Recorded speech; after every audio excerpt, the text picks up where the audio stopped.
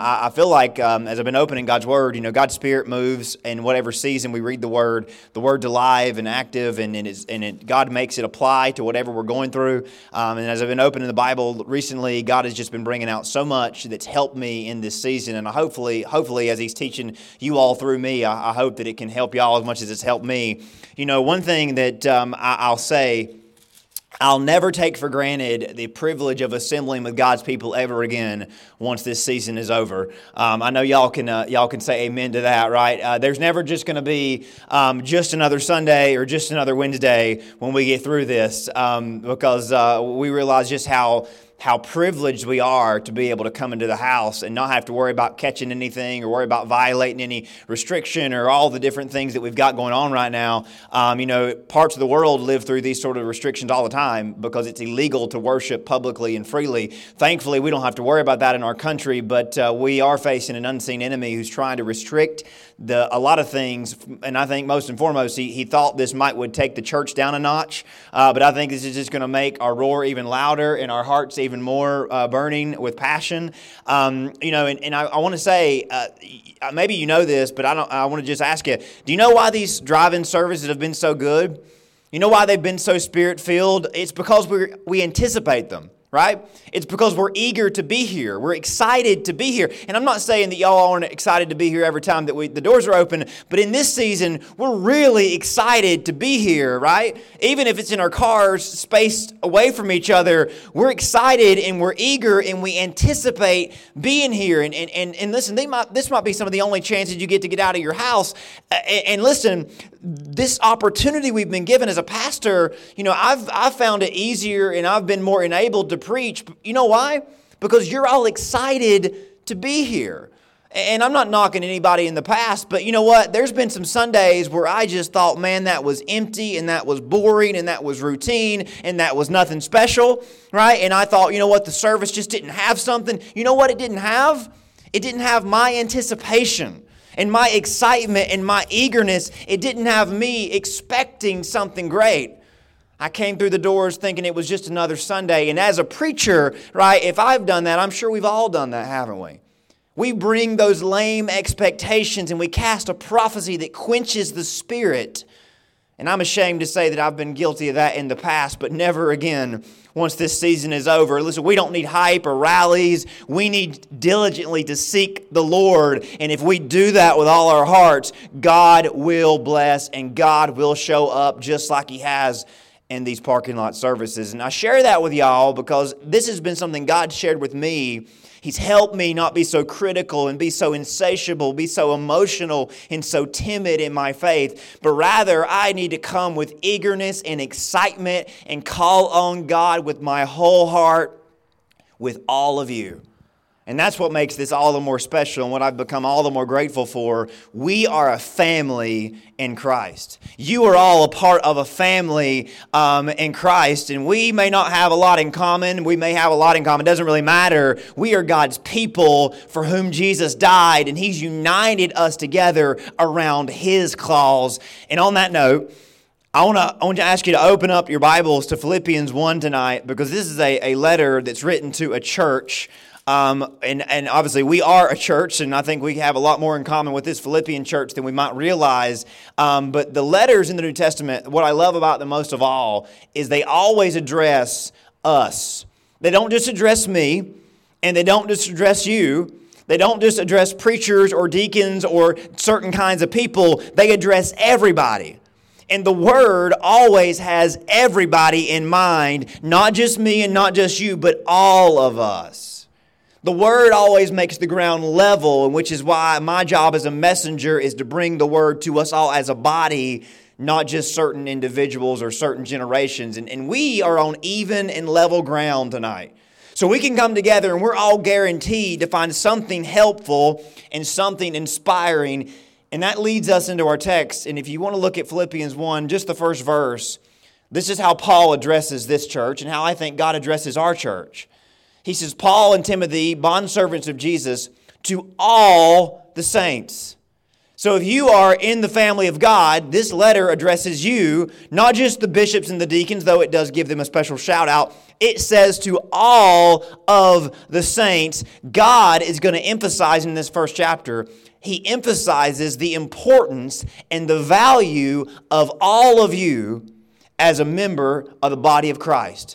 Every single one. Right now, I know the enemy's trying to say, well, your purpose is not as much as it used to be. Maybe we don't matter as much as we thought we did. Listen, this scripture reminds us that we all matter and have a value and an importance to the family of God.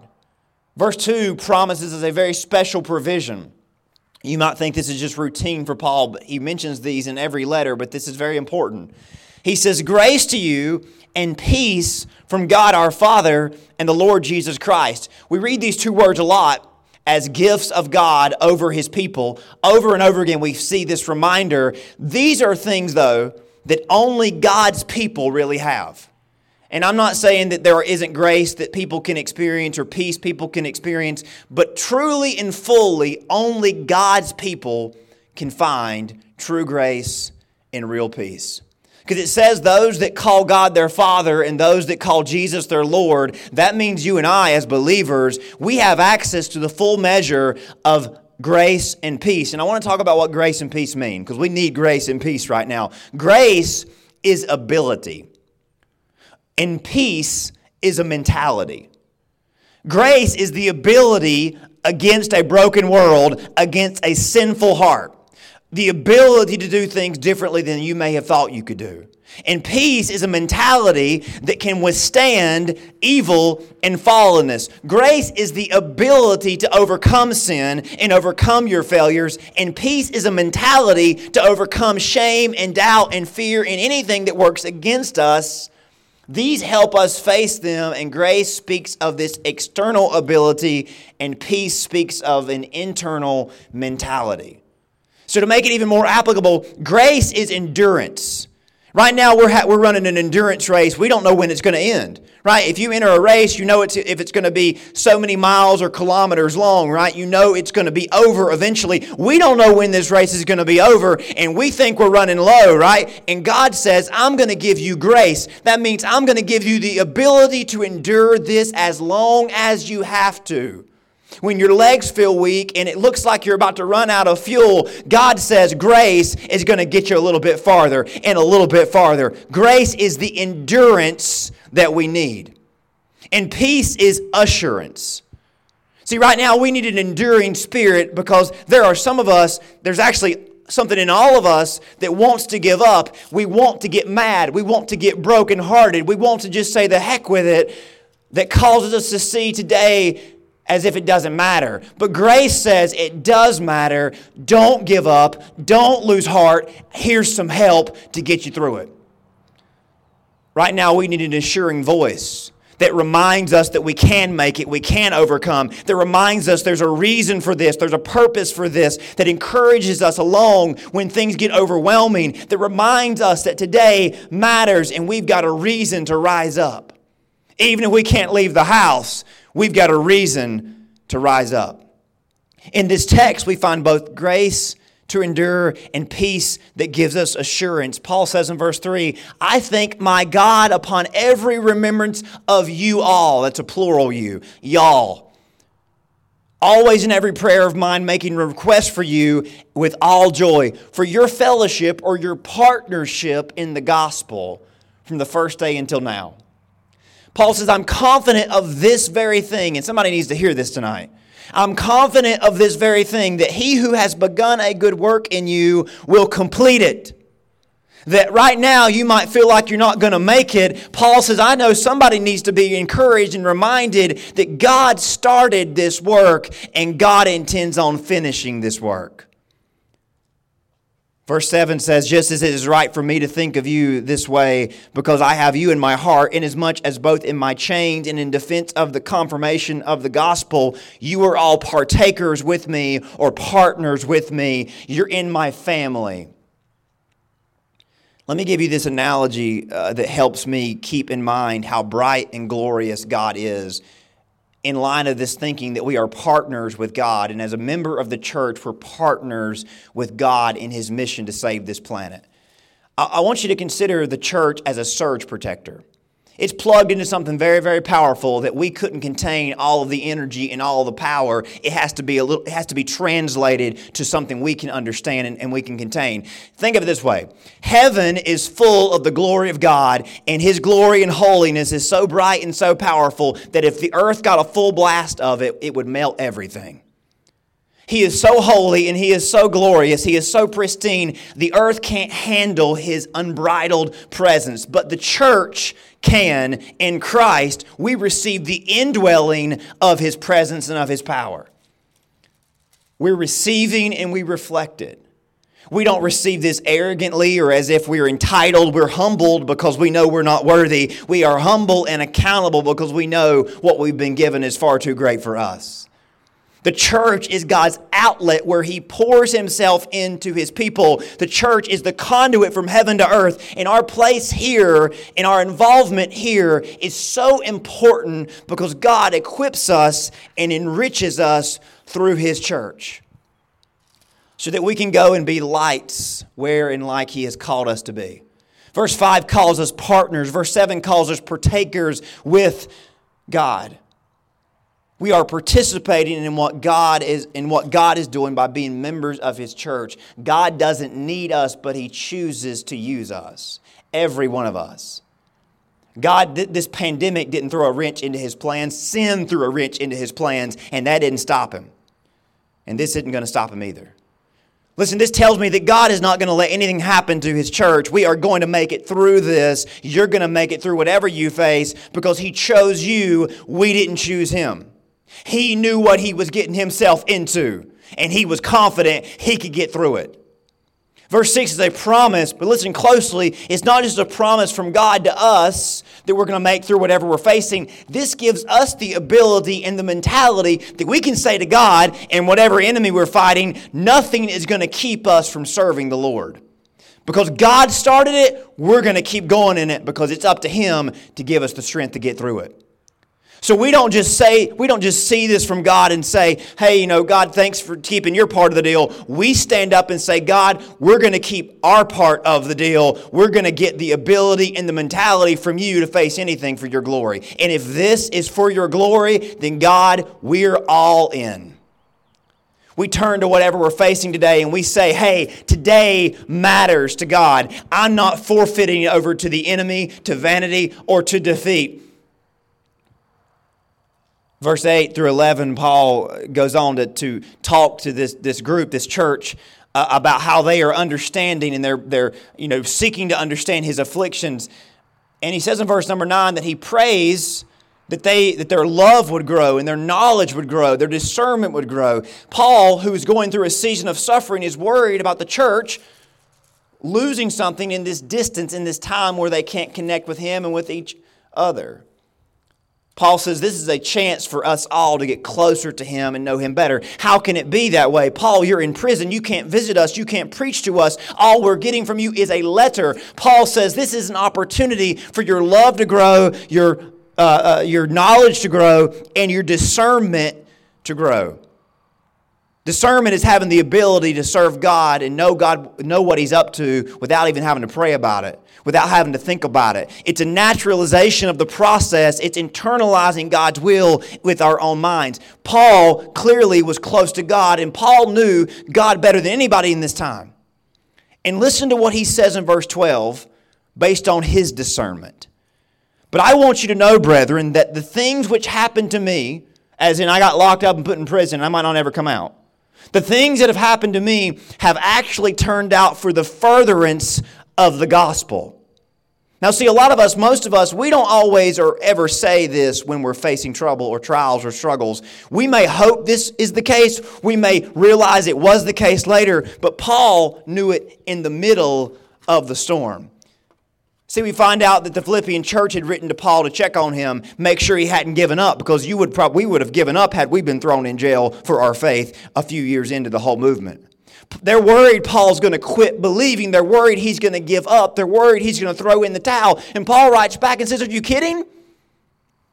I'm not holding on. I'm not down and out. I'm right where God wants me to be. Now, am I happy about being in prison? Of course not.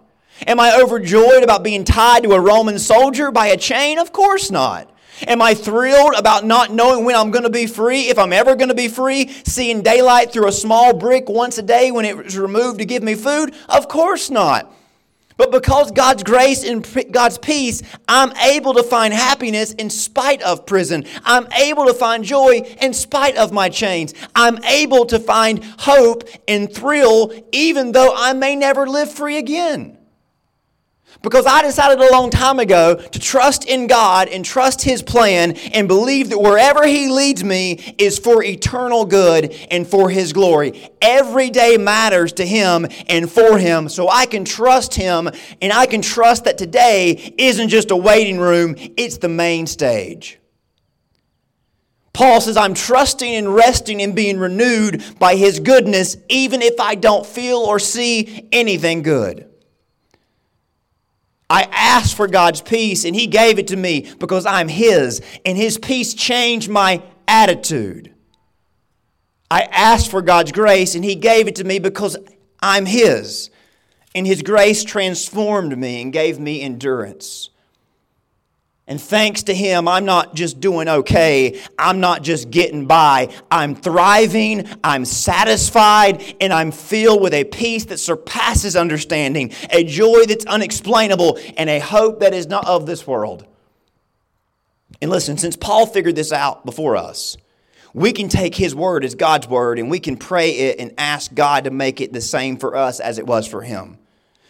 We can go to God tonight and say, okay, God, we're partners. I mean, is that really the truth? We're partners? Okay, I'm a partaker of your grace and your peace. The thing that you started in me, you chose me, and I can trust that you're going to get me through this. There's something for me to get out of this. Today matters? You mean this day? I'm going to get closer to you and know you better through this? What's happened to me is actually happening to advance the gospel? Okay, God, if all that's true, I'm all in.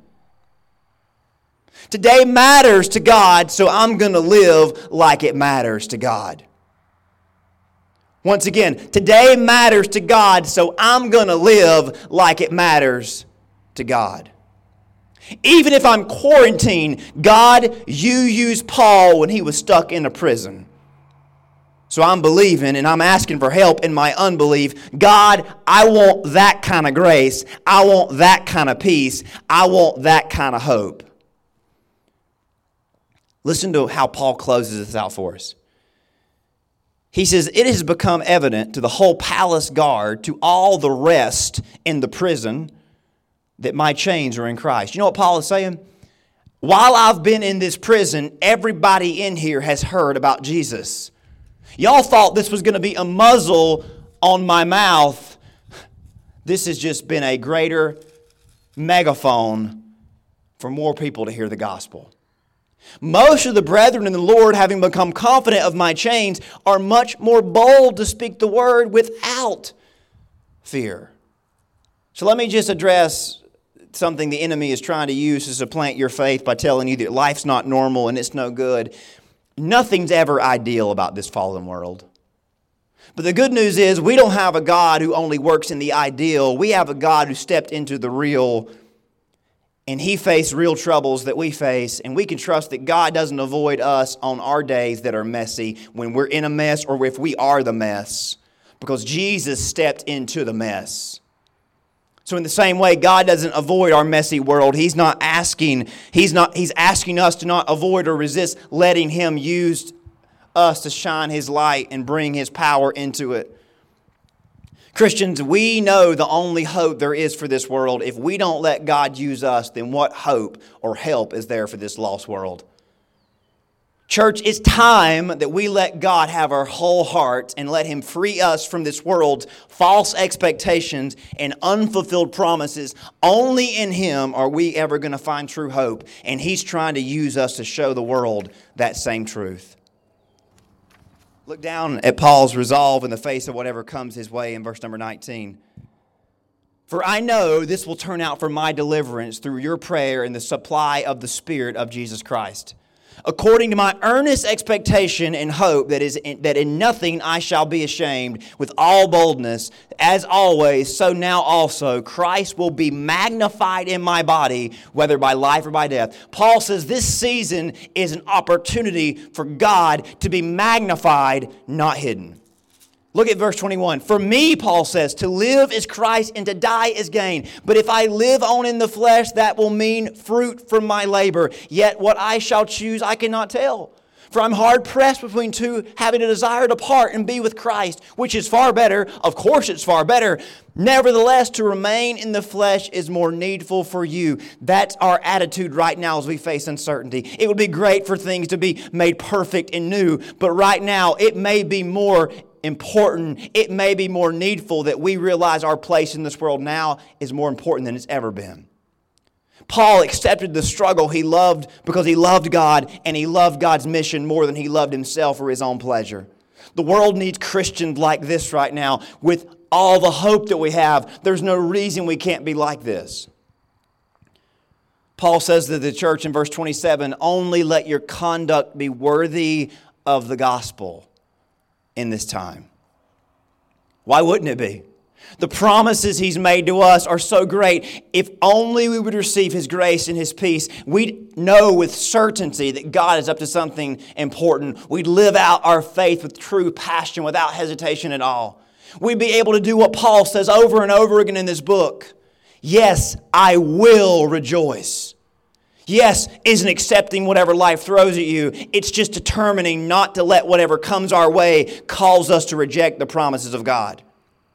We don't have to say to whatever life throws at us, I love it, but we can allow God's promises and God's goodness to help us rise above whatever life throws at us and says, listen, I will rejoice in Him. I'm not rejoicing because there's problems. I'm rejoicing because there's promises that are greater than those problems. Nobody likes problems, but God is greater than our problems. So yes, we can rejoice. If somebody looks at you and says, why are you so happy? Why are you so joyful? How can you have a positive attitude in this season? You tell them, listen, I'm facing the same problems you are. I may be facing problems worse than you are. I don't know, but here's what I do know. God is greater than our problems.